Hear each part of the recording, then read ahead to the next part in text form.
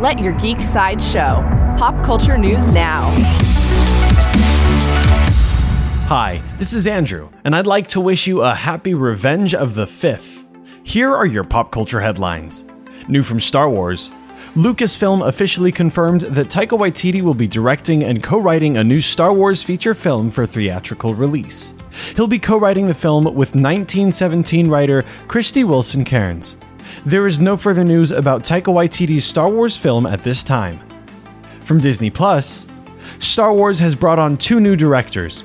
Robert Rodriguez, known for directing Alita Battle Angel, is set to direct an episode of Season 2 of The Mandalorian.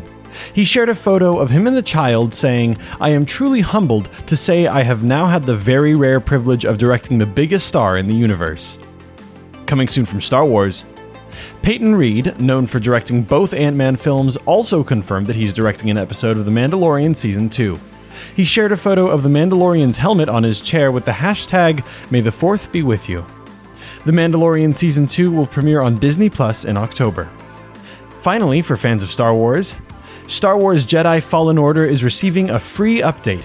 The update will include new cosmetics, new challenges, and a new meditation training feature that allows you to test yourself against waves of powerful enemies in arenas across the galaxy. The Star Wars Jedi Fallen Order free update is available now. This has been your Pop Culture Headlines, presented by Sideshow, where pop culture is our culture. If you'd like to see the video premiere of the Fallen Order update or any more ad-free pop culture news and content, go to geeksideshow.com. Thanks for listening, and don't forget to let your geek side show.